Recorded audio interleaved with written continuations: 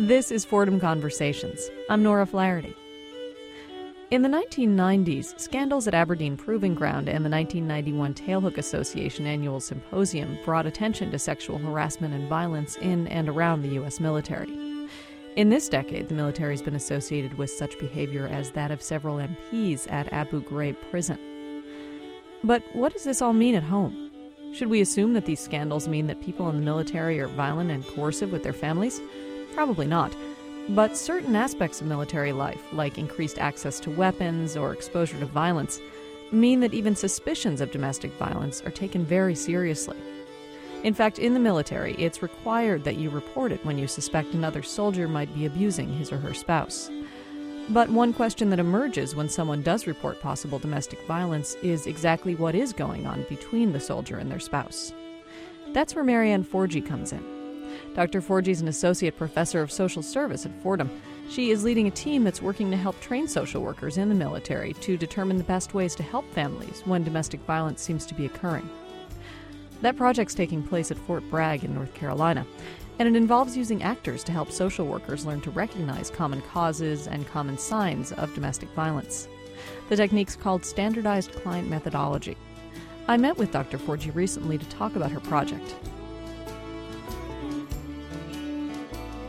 Now, explain to me this project that you've begun. Just flesh it out for me. It's a 2-year research contract with the Army, and we'll be developing a training program for social workers whose job is to figure out basically what the problem is when a soldier and their spouse have a situation of domestic violence where there's either physical, sexual, or emotional abuse happening. And we'll be developing this program using a method called standardized client methodology. And that basically is using actors who are trained to take on different types of cases to basically help the social workers learn how to ask the important questions, to learn how to ask those questions in a way that hopefully the soldier and or the spouse will feel comfortable in answering them. Now, how did you come to be involved with this project? Yeah, well, actually, I after I graduated from Boston College with my MSW, I started working in child protection, and doing assessments, but focused on child abuse, neglect, and to be honest, I actually wanted to live abroad for a while, and so I applied. I looked into what the possibilities would be as a social worker. And there were several. One was working within the military system as a federal employee, civilian, and the other was working as a school social worker within embassies. And because that wasn't my experience, my practice experience was more in the area of family violence, I thought I'd have much more of a chance to work in that way. So that I applied, and fortunately, I think it took about 2 years to get offered a job, but I was offered the job in Wiesbaden and went there. And that's actually, so I had no experience at that time with military culture. I didn't know, I had to really learn that culture. And I have to say, I gained a tremendous amount of respect for the military in terms of their trying to address the issue of domestic violence. And I've really respected their attempt to integrate the research as much as possible into their assessments. And that's where my interest began. And since getting my doctorate and becoming a professor here at Fordham, I've continued that interest from a research perspective. So this project actually is one that's combining both my research interest and my practice interest by teaching social workers, hopefully, how to do assessments that are grounded in research. And so that's what I'm doing here now. You mentioned assessment, which is just basically figuring out what's going on in a particular situation. How does it work in the military? Well, the military, including the Army, has a mandated reporting law for domestic violence, very similar to what all the states here in the U.S. have in terms of child abuse reporting. So whenever a situation of spouse abuse is reported by a hospital, by the military police, by neighbors, the social workers within the Army, within the Family Advocacy Program, which is the specific program that deals with domestic violence, their responsibility is to basically interview each member of the couple separately to assess, what type of domestic violence has occurred. One, if domestic violence has occurred, but secondly, if it has, what type or types of domestic violence has occurred, as well as what we call risk factors, meaning what other kinds of things are happening to the couple that perhaps have put them at risk in this situation. And the risk factors can be, related to the person who's being violent, and the risk factors can also be related to the person who's being victimized. So the social worker has the responsibility to do this type of what we call assessment, to understand the situation as best they can for the purpose of providing the most appropriate intervention.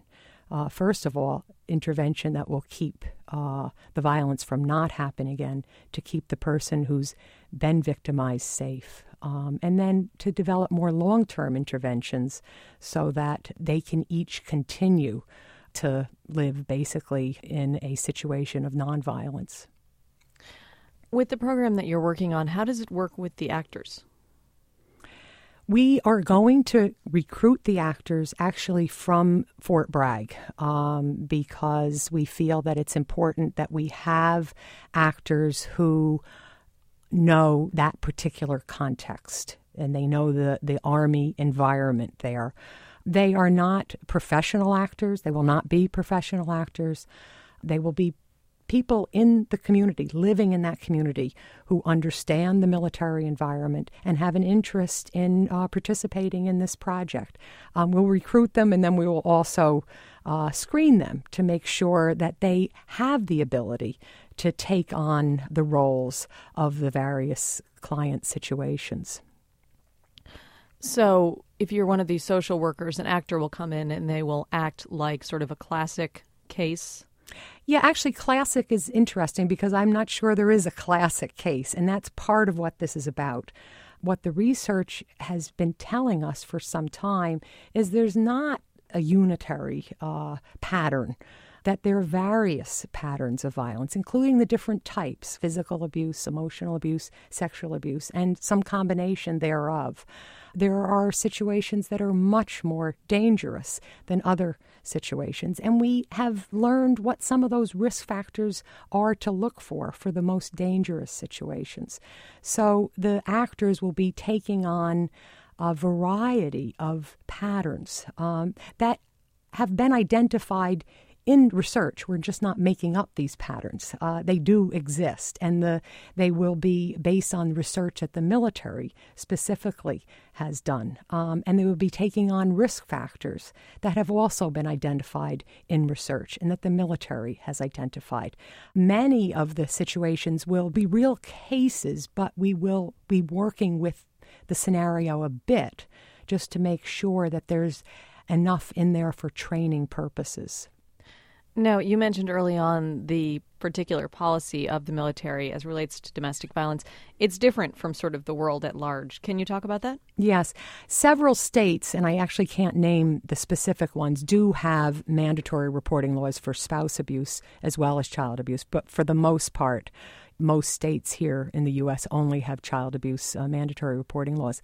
The military has had a mandatory reporting law for spouse abuse since about 1980, and they believe that it's important because of the responsibility that the commander in particular, the unit commander, has for the soldiers, and the fact that soldiers like police officers, et cetera, have, more access to weapons. It can be a much more dangerous situation when there are weapons around. And I guess the belief is that they want to act as quickly as possible when they hear of possible abuse. And so the way they act is they refer it to the social work family advocacy program to assess.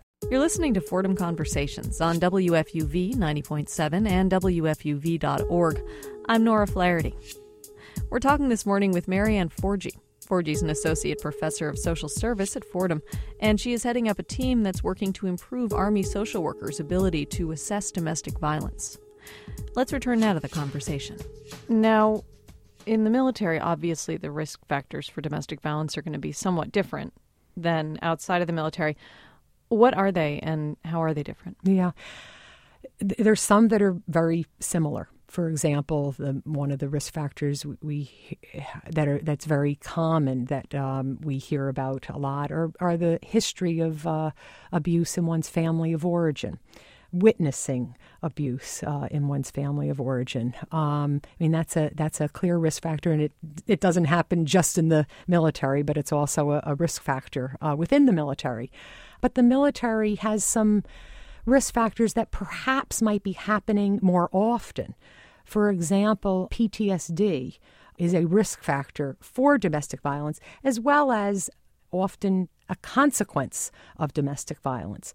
But it's a risk factor in the sense that it happens at the same time that domestic violence is happening. And we really don't know for sure about cause and effect, because we know when there's domestic violence, often the person who's violent can have PTSD, and the person who has been victimized, sometimes a consequence of that. What I'm saying about the military is that particular risk factor may happen more frequently because of their situation and what they're being exposed to. And we do know that is in the current situation with Iraq. The soldiers that are returning have a much higher level of PTSD. So that's a risk factor that might be more frequent within a military population, even though it's a risk factor that has been identified within the civilian sector as well. So PTSD was post-traumatic stress disorder? So, yes. And has there been a higher rate of domestic violence reported among?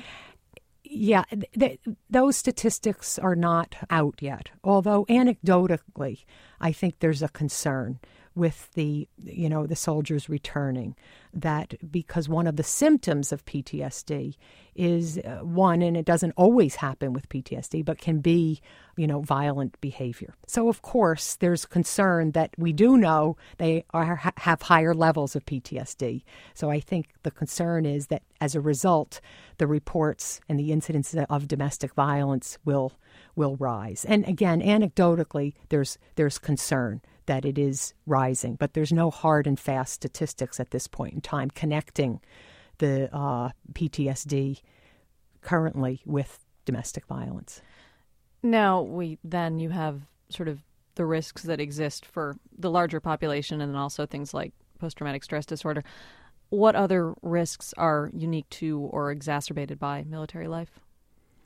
Another risk factor is just the amount of moves that happen within the military, a very high stress factor involved with moving. You mean the way that military families move around a lot? Yeah. And the amount of separations. The other that, again, is a risk factor of concern, but no hard data, but it's clearly of concern, is we do know that certain types of head injury can be a risk factor for domestic violence. That's been documented in the research. People in the military have, higher levels of head injury given their role and what they're doing. So that's another risk factor that, needs to be paid attention to. Again, it might not have anything to do with the domestic violence, but if it does, if it's in some way related to the domestic violence, if it's exacerbating it, if it's in some way, again, aggravating it, then in terms of intervention, we would need to pay attention to that as well as to helping with the specific behavioral issues. Now, I'm a little bit embarrassed that I don't know this, but it seems like I should before we go on. How are people's lives in the military structured? When you sign up for the Army, are you sort of instantly sent to an Army base where you subsequently live with your family unless you're deployed? They're sent for, and I don't want to pretend to be an expert in the way that the military is structured with the questions you're asking, but there is a training period. And for the most part, because it's time limited, the family would not be a part of that. And of course, with these deployments that are happening, the families are not going. But in Fort Bragg, or say at Fort Hamilton here in New York City, you have families living there. Do they permanently live on the base? Yes. And there's also off-base housing that they can also have, but a percentage, for the most part, lives on the base. What's also, though, happening is when they get deployed to Iraq or to, another Afghanistan, often the families that were living on the base from which they were deployed will sometimes go home to extended family members and then return once the soldier comes back. So you have these communities entirely of soldiers and military yes, that are all living together. What are their lives like? It really depends on the installation that they're living in. I mean, Fort Bragg and Fort Hood. Fort Bragg is where we're going to be doing the training. Fort Hood was I had done some research there about 4 years ago.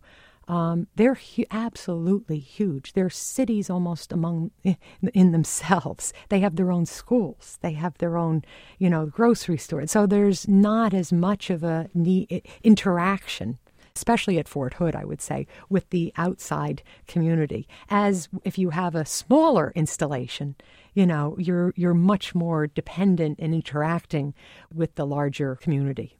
So you have a really tight-knit community, and you have also a chain of command situation where somebody might not really feel very comfortable making allegations against somebody who's above them in rank. I feel like domestic violence could be really underreported here. Yeah, mandatory reporting is very, very controversial. I personally have mixed feelings about it as well, as many professionals, I think, in this field do. On the one hand, hopefully as a result of mandated reporting of spouse abuse, some situations get addressed and people are safer. However, I think there's a disincentive often for getting help because mandated reporting, in a way, it sets up a system where that you don't want to be a part of.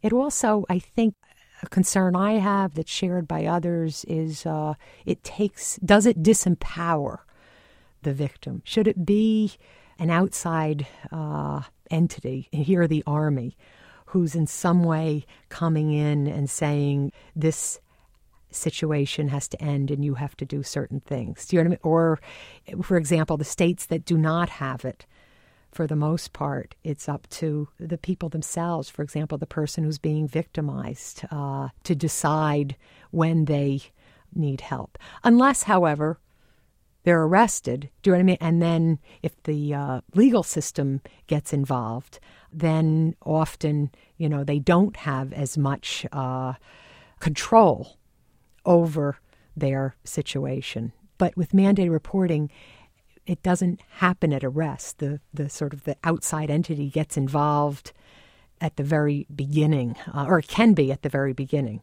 I mean, if there's an argument that, like I said, gets out of control, the military is in there assessing. And I think some people feel that that's sort of infringing, in a way, on their rights and on their sense of, let me decide when I need help or I want to get out of this situation. The military, I have to say, in terms of mandated reporting, there's been some changes this summer that are just beginning, I think, to get implemented, where they're actually allowing certain situations not to be, not having to be reported. It's called restricted reporting. So I know it exists. I know and it's actually in response to some of the issues that I've raised about mandated reporting and trying to, sort of steer some of the cases into a less of a mandated situation where they enter, then there's a central registry, it all gets recorded, etc. So, but that's about all I can say about it.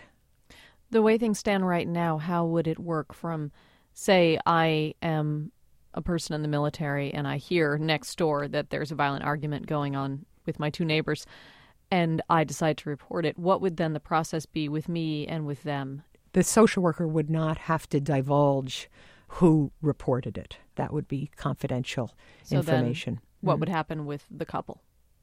There would be an assessment, and again, separately. They would not be interviewed together. It would be a separate assessment, but often done by the same social worker, which is a little bit different than in the civilian sector, where it's quite rare that the same social worker would interview each member of the couple, even separately. In the civilian sector, there is a system set up that services victims, and there's a system set up that services perpetrators. And for the most part, you don't end up having the same social worker, working for both organizations. They're separate.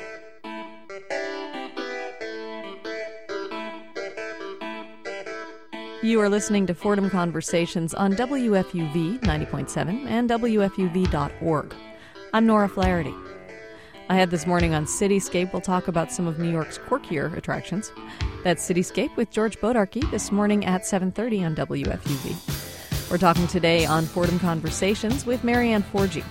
Forgy's an associate professor of social service at Fordham, and she is heading up a team that's working at Fort Bragg in North Carolina on a project that they're hoping will improve Army social workers' ability to assess domestic violence. Let's hear the end of that conversation.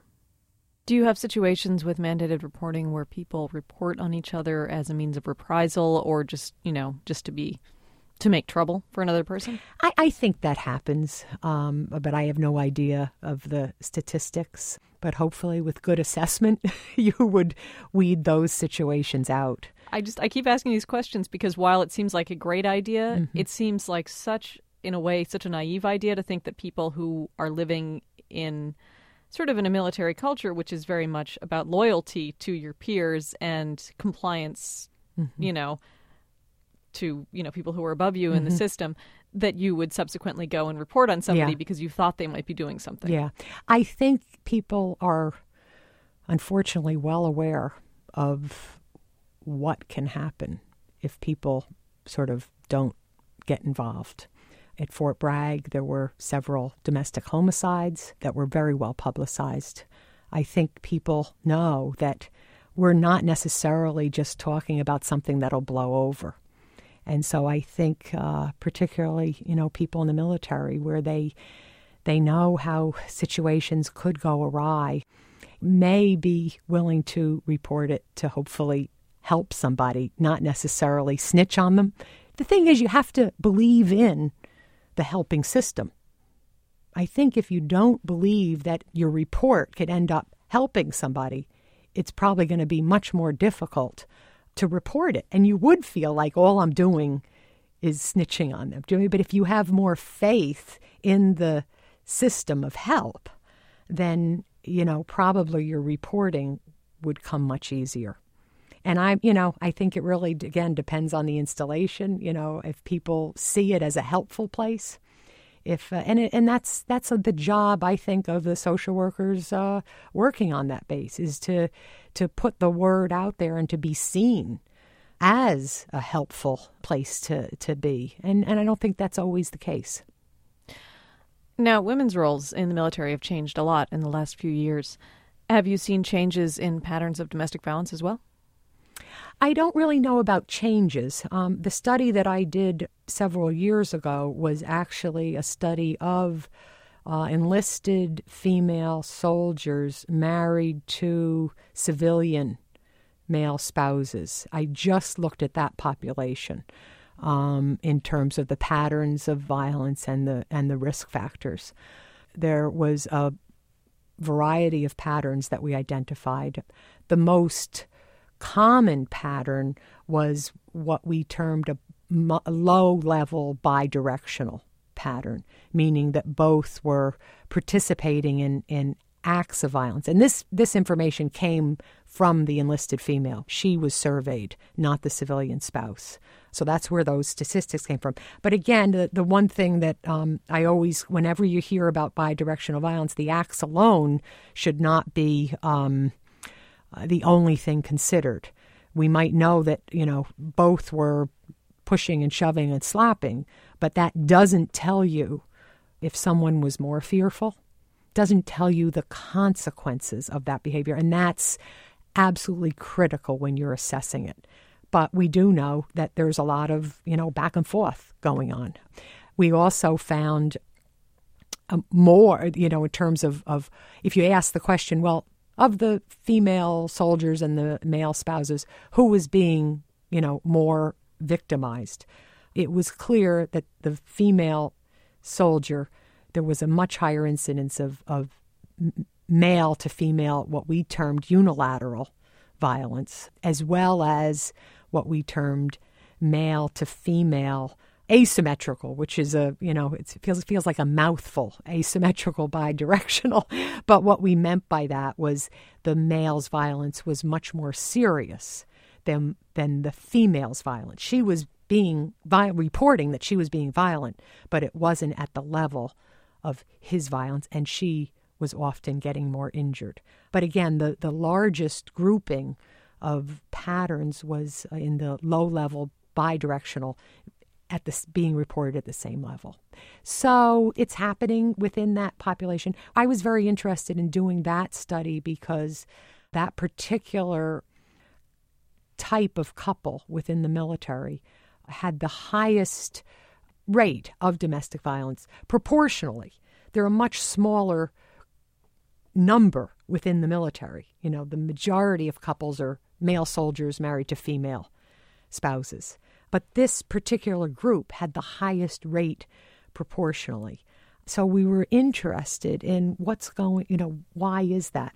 And in retrospect, in looking at it, the male spouses, there was a packed number of risk factors that they have, male civilian spouses, that they think might explain that high rate proportionally. They were the ones they were often either unemployed or partially employed, which is a risk factor for domestic violence. There was a fairly high alcohol level, which is a risk factor for domestic violence. So, I can name others, but again, they had an awful lot of the risk factors, and that's perhaps why that particular couple had, the highest rate proportionally, because they're a much smaller number. I'll ask you one more question, and I'll close with this.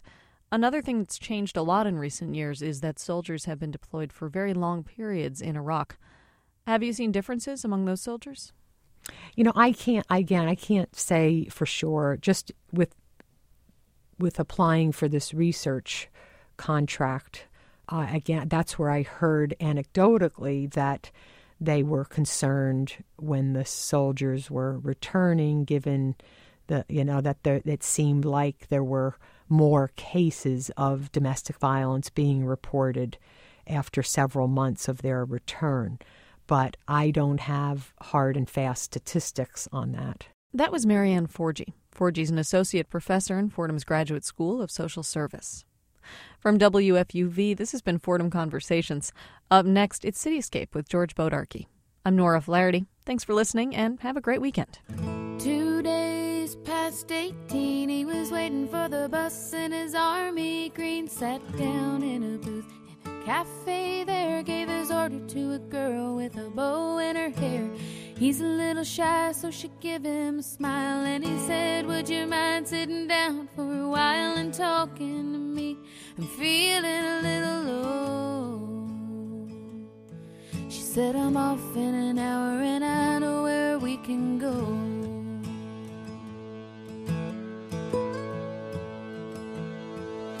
So they went down and they sat on the pier. He said, I bet you got a boyfriend, but I don't care. I got no one to send a letter to. Would you mind if I sent one back here to you? I cried, never gonna hold the hand of another guy too young. But then they told her, waiting for the love. This is WFUV 90.7 and WFUV.org.